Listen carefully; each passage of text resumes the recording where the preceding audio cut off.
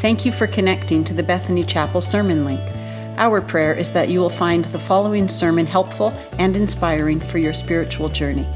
If you are a visitor to this resource, or if you've not attended our church, we would love to meet you in person.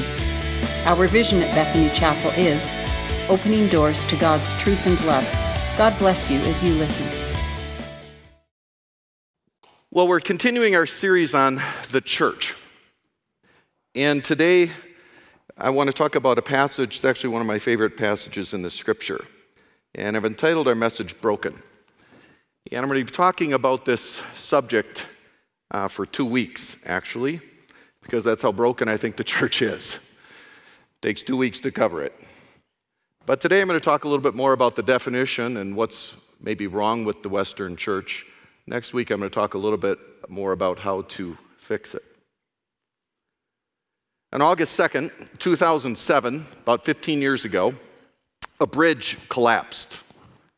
Now that's probably not big news, except this was not a little one-lane bridge with a small culvert under a country road only used by tractors and pickup trucks. This was not an old bridge in a foreign country without resources to fix it. This bridge was in downtown Minneapolis, and it spans the Mississippi River. It is 35W. 35W, when you think of 35W, if you're down in the States, we've got a couple of highways, much like Canada 1. We've got a couple of highways, one that goes east and west across the whole country, and we've got one that goes north and south from Minneapolis, or actually north of Minneapolis, all the way to Dallas, Texas. That's 35W. That's the bridge that collapsed. It was rush hour traffic. Cars, trucks, and a school bus fell into the river or onto the banks below. 13 people died, 145 more were injured. Now, the bridge was actually under repair at the time, but not taken out of service. It was classified, I believe, as structurally deficient, classified also as fracture critical. What fracture critical means is not that nobody can go across the bridge. They were using it every day. What it means is that if there's one failed component, there are points in the bridge that are so critical that one failed component in a critical spot can mean the total collapse of the whole bridge, which is what happened.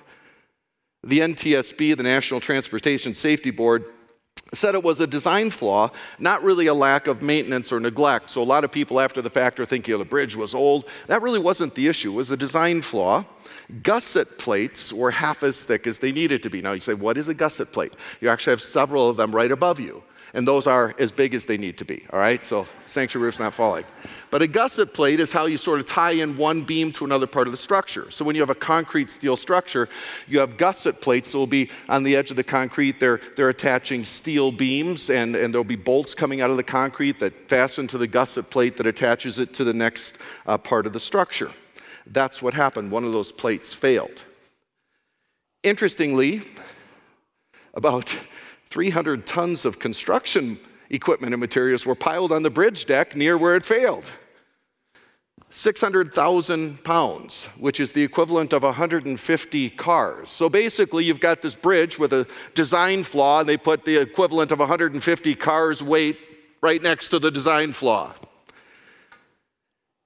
Bridges move millions of people across difficult terrain daily around the world, probably hundreds of millions of people.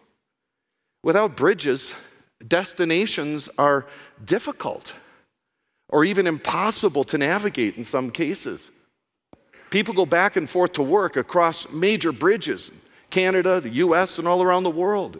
It's how you can have a job in another part of the city and get there efficiently. Every church is a bridge. It is an almost perfect metaphor for what we are intended to be. Last week, we talked about the church as the vehicle of forgiveness to the world because we carry the message of forgiveness. And we talked about the passage where Jesus said, the church is unstoppable. The gates of Hades will not prevail against it. And we talked about the church around the world, even though the church in the Western world is a little discouraging. North America and Europe, the reality is the church around the world is doing incredibly well and is growing and thriving, and especially in the global south, there are countries with massive amounts of conversions to Christianity. Christianity is doing incredibly well around the world, but we don't see that here. And the church in North America, the U.S. as well, is declining and theologically moving more and more away from biblical faithfulness. The message I want to talk about for 2 weeks is broken, and I'm going to spend 2 weeks. First, I want to take the 10,000-foot view and define why I say that, and next week we're going to talk about culture and strategy and how to fix that. But I want you to turn to a familiar passage of Scripture, at least the first part of it, Mark chapter 11. Mark chapter 11, if you get to your New Testament, so about 3/4 of the way through the Bible in front of you, it's going to start over with page 1 when you get to the New Testament. Mark 11 is on page 36. Page 36 of your New Testament, about 3/4 of the way through the Pew Bible in front of you. Page 36, Mark chapter 11. It begins with the story of Palm Sunday. We're going to read through that. We're not going to talk a lot about Palm Sunday, but it is the setting, so we're going to include that part of the passage. Mark 11, beginning in verse 1. As they approached Jerusalem at Bethphage, which I believe means house of figs, a lot of fig trees there, and Bethany, near the Mount of Olives, he sent 2 of his disciples and said to them, "Go into the village opposite you, and immediately as you enter it, you'll find a colt tied there, on which no one yet has ever sat. Untie it and bring it here. If anyone says to you, 'Why are you doing this?' you say, 'The Lord has need of it,' and immediately he will send it back here." They went away and found a colt tied at the door outside in the street, and they untied it. Some of the bystanders were saying to them, "What are you doing, untying that colt?" They spoke to them just as Jesus had told them, and they gave them permission. They brought the colt to Jesus and put their coats on it, and he sat on it. And many spread their coats in the road, and others spread leafy branches which they had cut from the fields. And those who went in front and those who followed were shouting, "Hosanna, blessed is he who comes in the name of the Lord." Now that's a quote from some Psalms, by the way. "Blessed is the coming kingdom of our father David. Hosanna in the highest."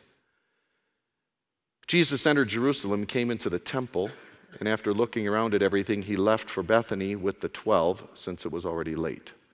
And here's the passage we're going to focus on. On the next day, when they had left Bethany, he became hungry. Seeing at a distance a fig tree in leaf, it was spring, so fig trees are in leaf, he went to see if perhaps he would find anything on it. But when he came to it, he found nothing but leaves, for it was not the season for figs, which Jesus obviously should have known. He said to it, "May no one ever eat from you again." And his disciples were listening. Then they came into Jerusalem, and he entered the temple and began to drive out those who were buying and selling in the temple, and overturned the tables of the money changers and the seats of those who were selling doves. And he would not permit anyone to carry merchandise through the temple. And he began to teach and say to them, "Is it not written, 'My house shall be called a house of prayer for all the nations'? But you have made it a robber's den." The chief priests and the scribes heard this and began seeking how to destroy him, for they were afraid of him, for the whole crowd was astonished at his teaching. When evening came, they would go out of the city. And as they were passing by in the morning, they saw the fig tree withered from the roots up, the fig tree that Jesus had cursed that morning. Being reminded, Peter said to him, "Rabbi, look, the fig tree which you cursed is withered." Jesus answered, saying to them, "Have faith in God." This is one of my favorite passages because of the emotion we see in Jesus. Whenever you see Jesus that wound up about something, I think it bears answering the question, why? It includes the Palm Sunday story, but this last part is incredibly intriguing because Jesus is hot with anger, trending toward a little harmless violence, yet sinless Son of God. I always love the things Jesus can get away with, the name calling and, chasing people out of the temple. And it's not sin if he does it. If I do it, it's not okay. But what was so upsetting to Jesus? And what does it have to do with the church? What does it have to do with our series? First point, the setting, salvation history's greatest moment of opportunity. This is a key moment in salvation history. I could argue that all of creation looks forward to this exact moment and fulfillment of Old Testament prophecy, because scores of Old Testament prophecies look forward to it. Details of it were in fact predicted hundreds of years before. Jesus actually riding a colt is actually a fulfillment of Zechariah, I believe 9:9 or something like that, but a fulfillment of Zechariah's prophecy about how Messiah would enter Jerusalem. And this was Jesus' moment to finally and publicly own his identity. As we've said before, Jesus was a little coy, a little evasive about who he was, because if he acknowledged that he's a king, a human king, and they see him as a miracle worker, they'll want a revolution against Rome. Because, again, Israel was under Roman control. So if Jesus is king or Messiah, you could have political revolution. So he kept that a little quiet, except to his disciples. If he acknowledged that he's the Son of God, the religious leaders will accuse him of blasphemy, which they did, and it's why they killed him. But at the end of the day, you don't want to say that either. That will cause revolution. So he kept these things largely to himself. But now it's time. It's just time to fully admit and own who he is. This particular story is more about his claims as Messiah and King, coming into Jerusalem, riding this colt. But the claims of divinity are surfacing as well. He's been talking about that a little bit lately too. So both are coming out.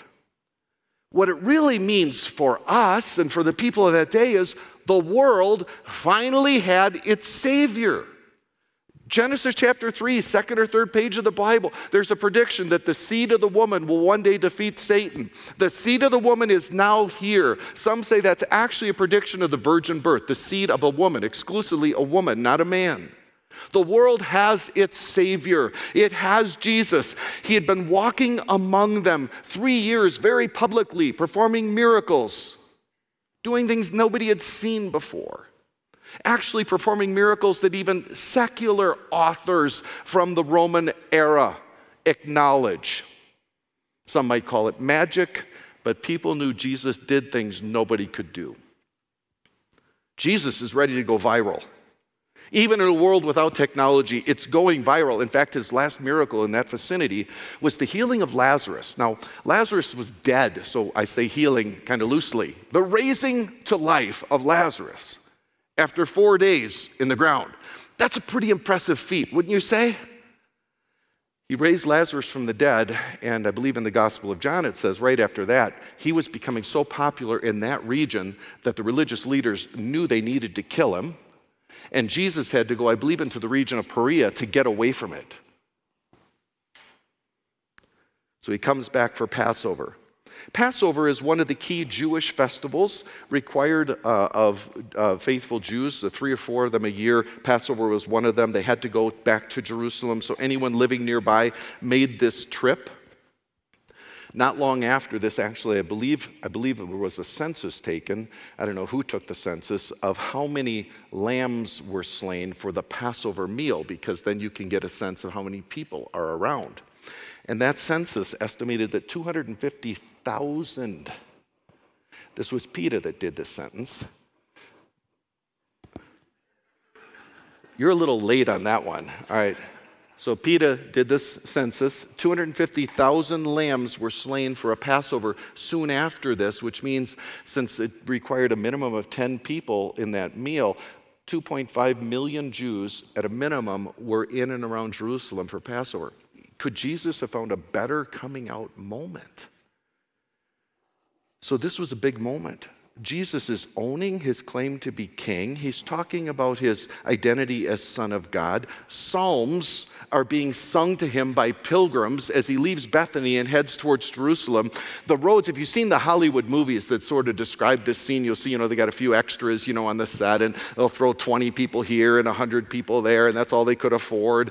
And so you've got sort of the roads they're crowded with a few pilgrims who also got up early enough to make the trip. That is not the scene.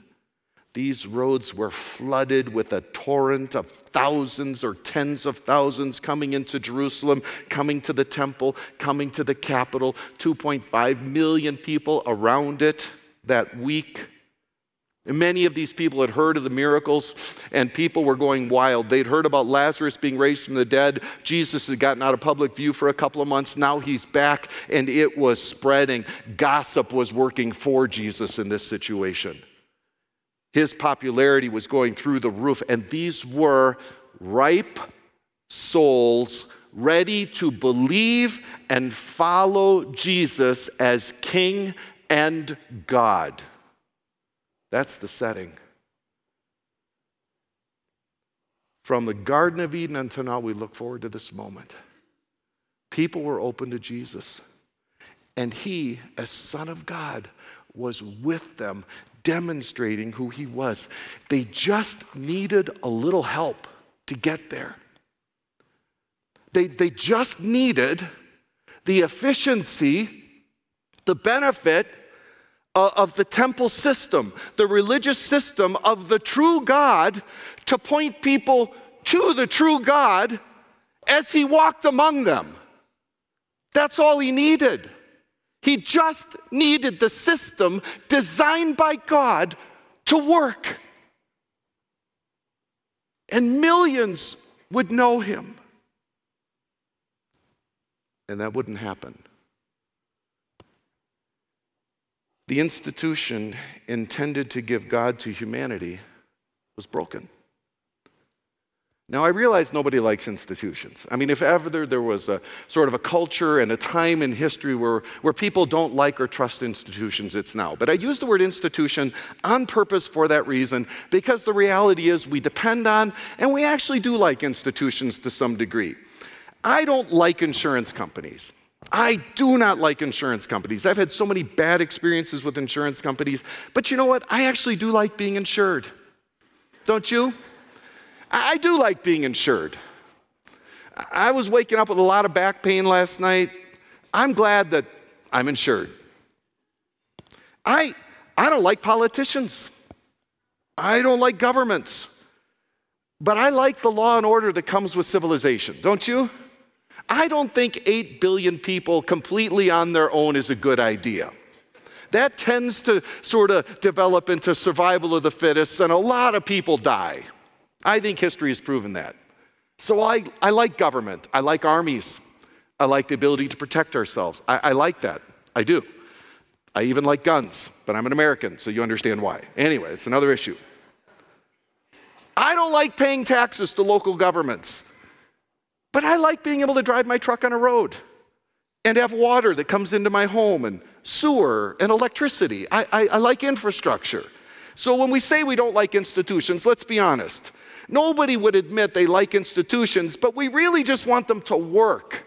We actually do like institutions. We just want them to work. We want them to work efficiently, cost effectively. We want to believe in them. We want to believe in the people who lead them. We do care about institutions. But yet we're all idealists. We want them to be perfect as we define perfection. And so we're all sort of critics when they're not.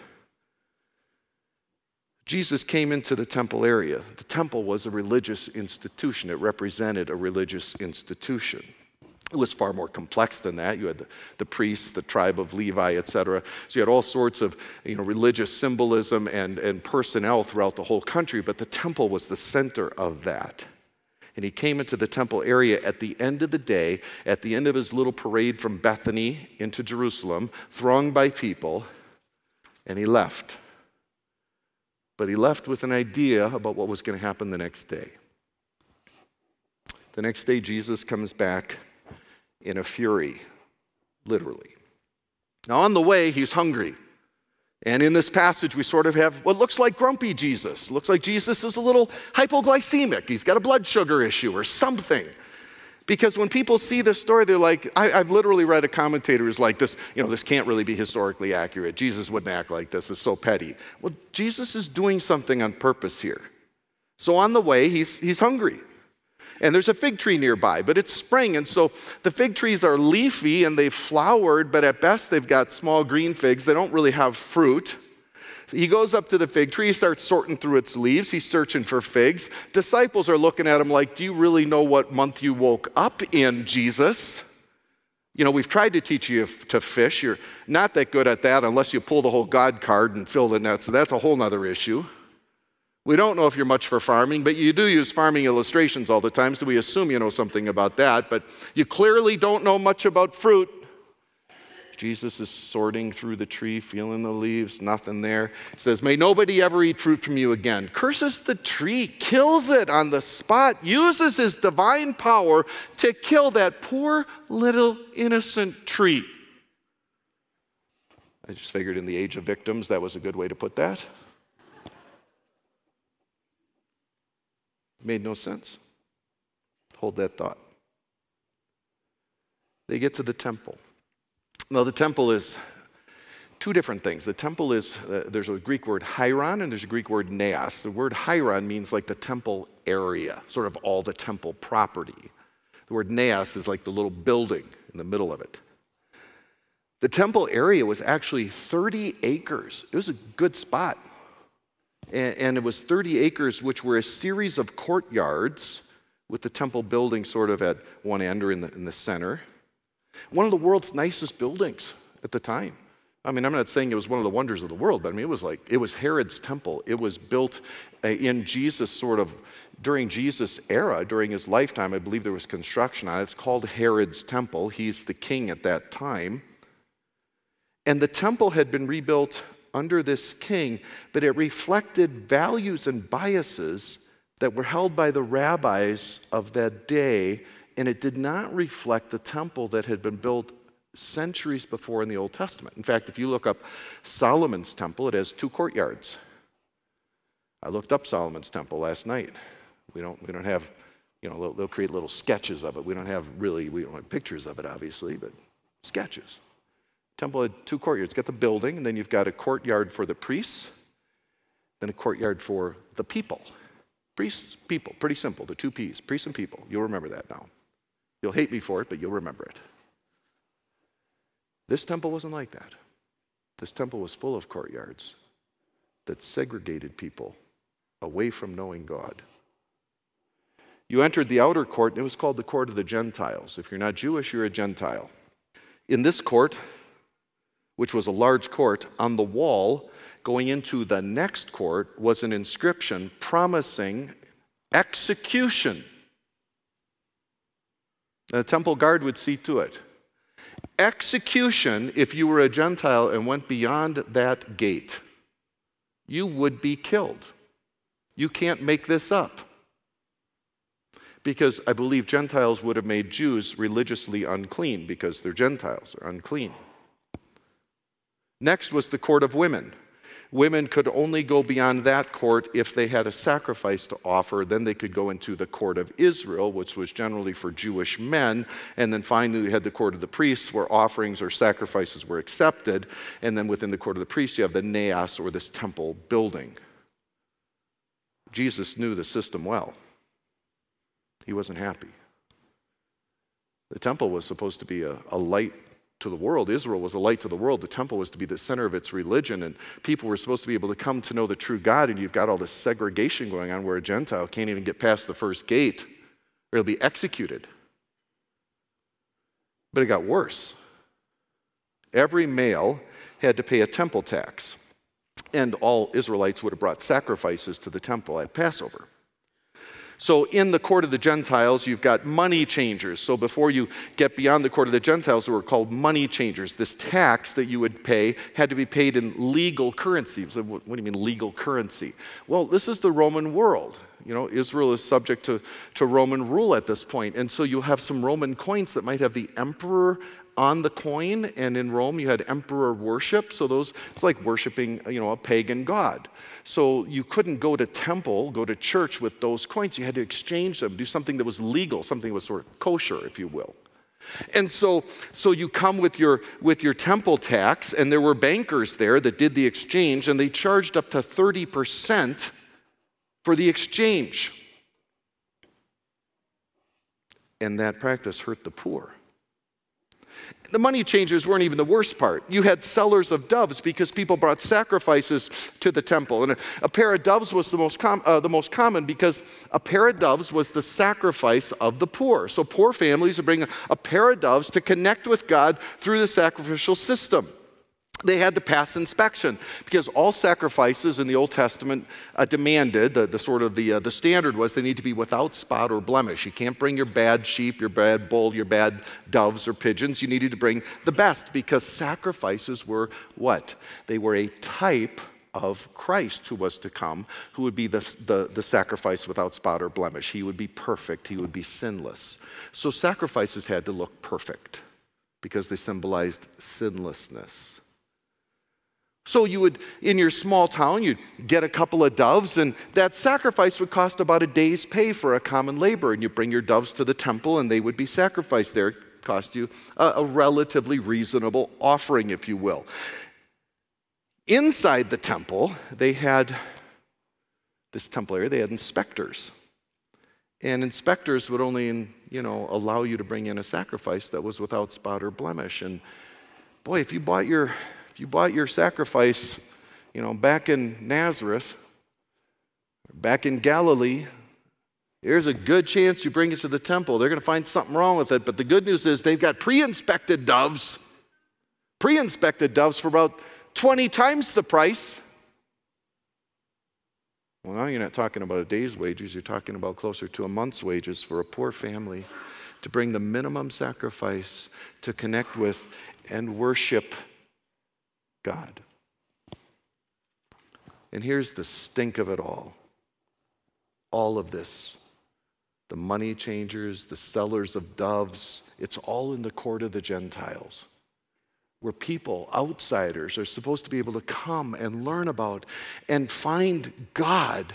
They're segregated, and there's a whole sort of religious money system going on there. In fact, the court of the Gentiles, it was a big enough area, and Jerusalem is sort of set on a hill that they actually put a road for commerce through the court of the Gentiles that kind of kept Jerusalem as one. The road went through the court of the Gentiles, so people go back and forth, and they have all this commerce, this religious commerce going on there. There was no concern for the spiritual journeys of the people who are outsiders.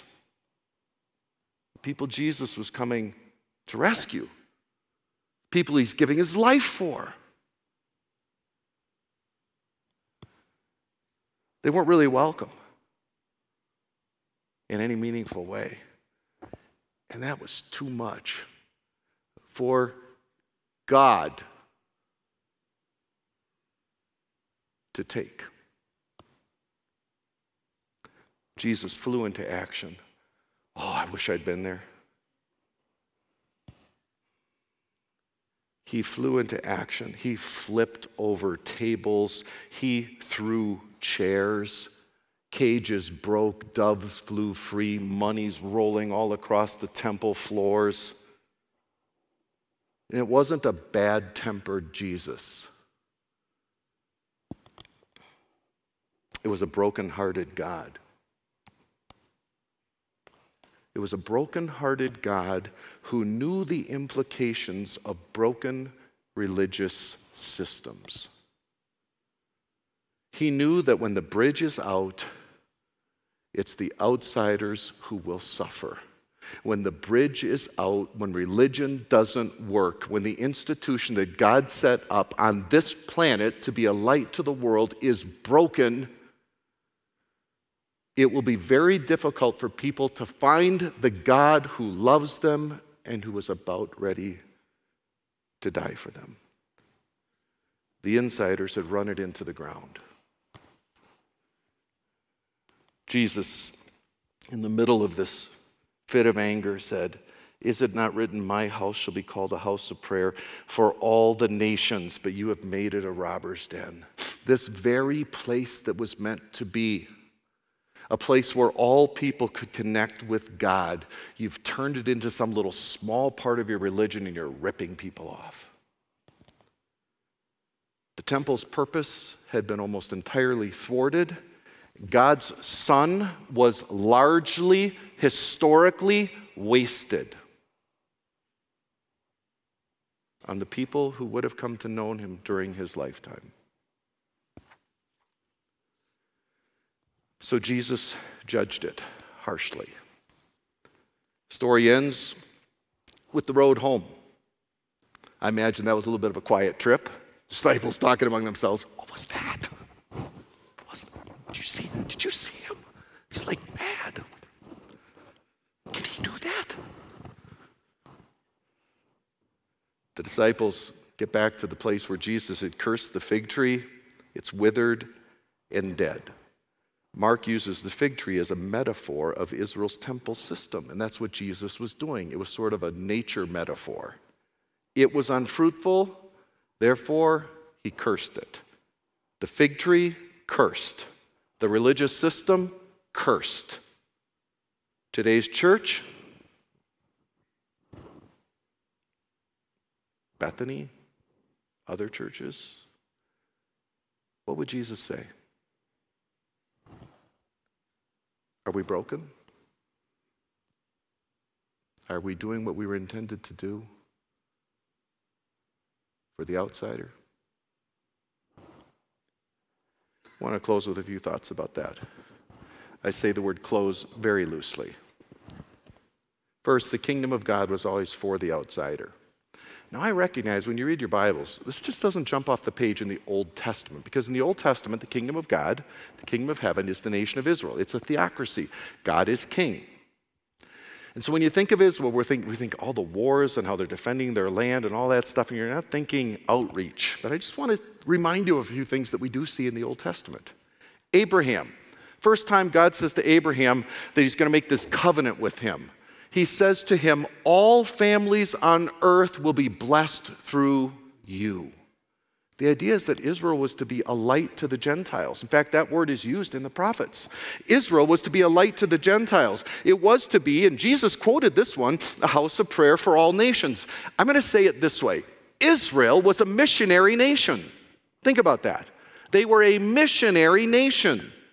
The idea was that they would be so blessed by God as they obeyed him and honored him that he would protect them on this little piece of land between 3 major continents and all the major trade routes, and everyone would come to know about their God. And during the Solomonic era, it kind of worked. People came from near and far to learn about God, and they would follow him. And even before that, you think about when Jericho fell, Rahab the prostitute, what did she want? She said, I've seen your God in action. I believe he's the real, true God. And when you come and conquer our city, remember me. And she was remembered. She was brought into the Israelite family. She married a very secure guy named Salmon, married the former prostitute. And she's in the line of Christ. Jonah was supposed to be a missionary to Nineveh. God said, Jonah, go to Nineveh. Jonah said, no thanks. I don't like those people. God said, Jonah, go to Nineveh. No thanks, I don't like those people. Okay, Jonah, take a swim and see what happens. Jonah took a swim. Great fish decided to, swallow Jonah. Jonah lives in the fish for a few days. It softened his heart. Jonah, go to Nineveh. No problem, God. I've always been on board with you. I was just testing you. Jonah goes to Nineveh.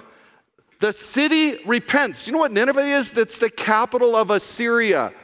Assyria was one of the nations that conquered Israel. Conquered, I believe, the northern 10 tribes, 722 BC, plus or minus.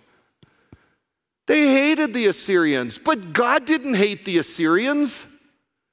Israel was always intended to be a missionary nation.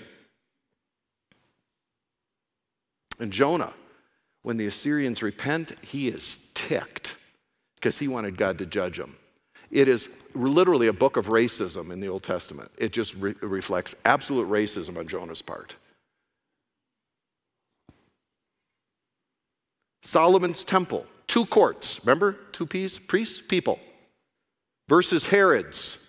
Keep the Gentiles away and let's do all our business out in their court because they don't matter. Though there were wars to possess the land, we see all of that. Israel was meant to be a light to the world.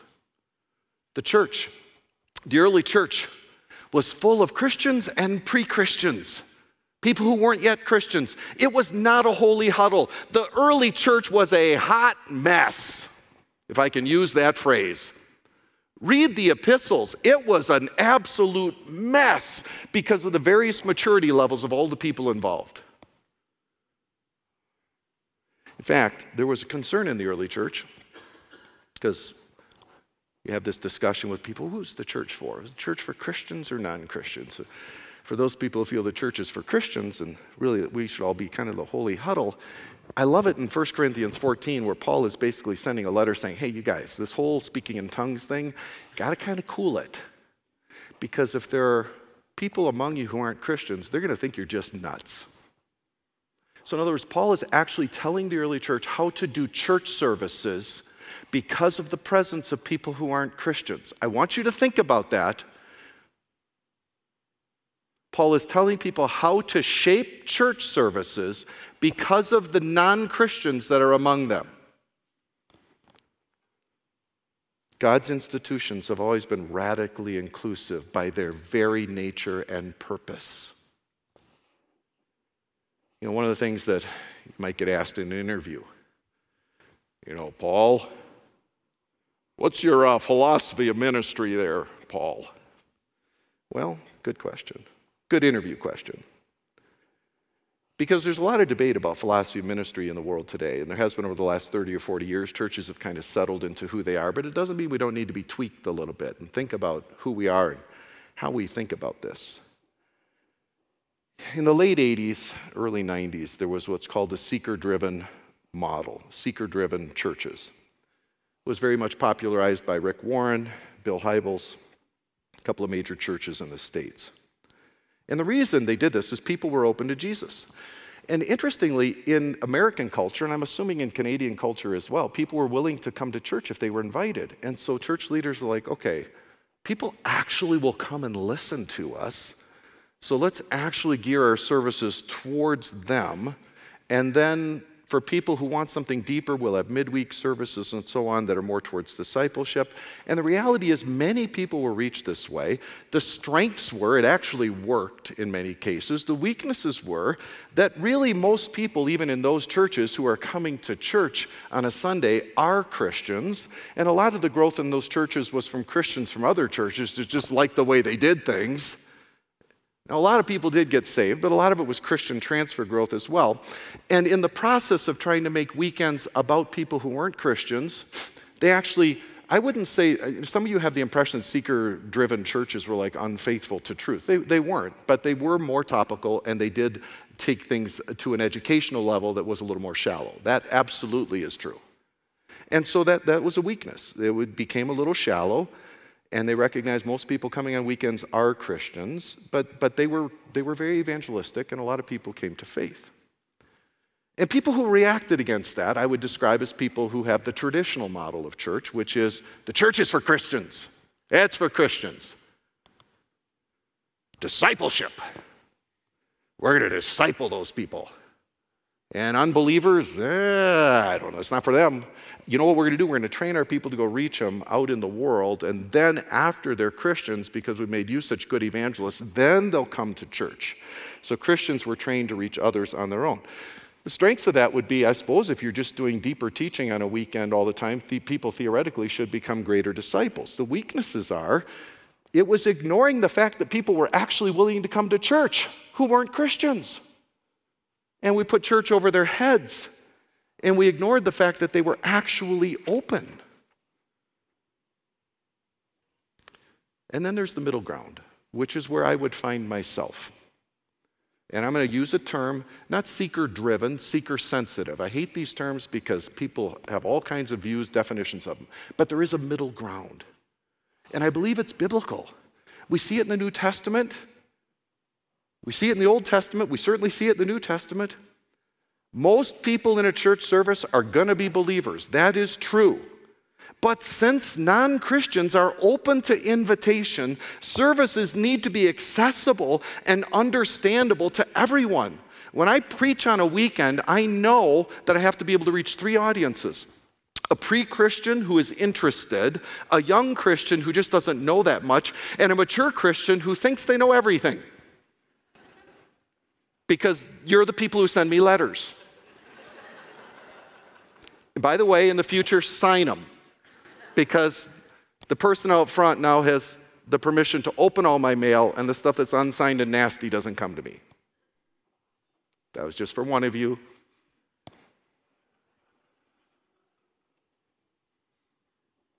We're always speaking to multiple audiences.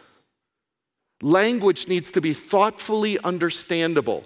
If you throw out a theological concept, you need to explain that theological concept. You don't have to water anything down, but you better be understandable, because that just means you're teaching well.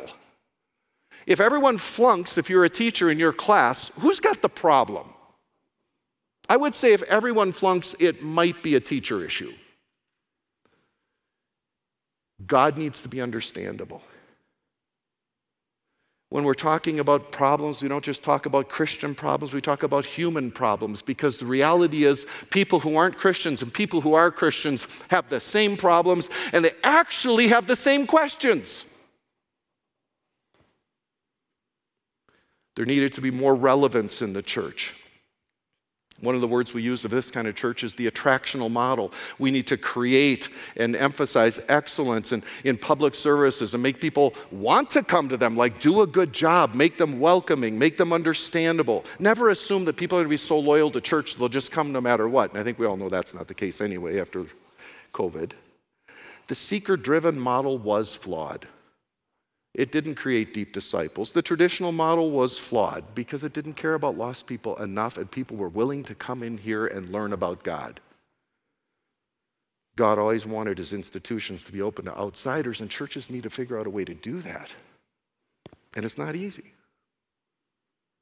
Third, discipleship versus evangelism is a false choice. I do not accept that that is a choice of cultures. Well, we're just going to be deep here. We're just going to be deep. Well, how deep are we if we learn a whole bunch of stuff and we don't care about our neighbor who's lost? I've never understood that one.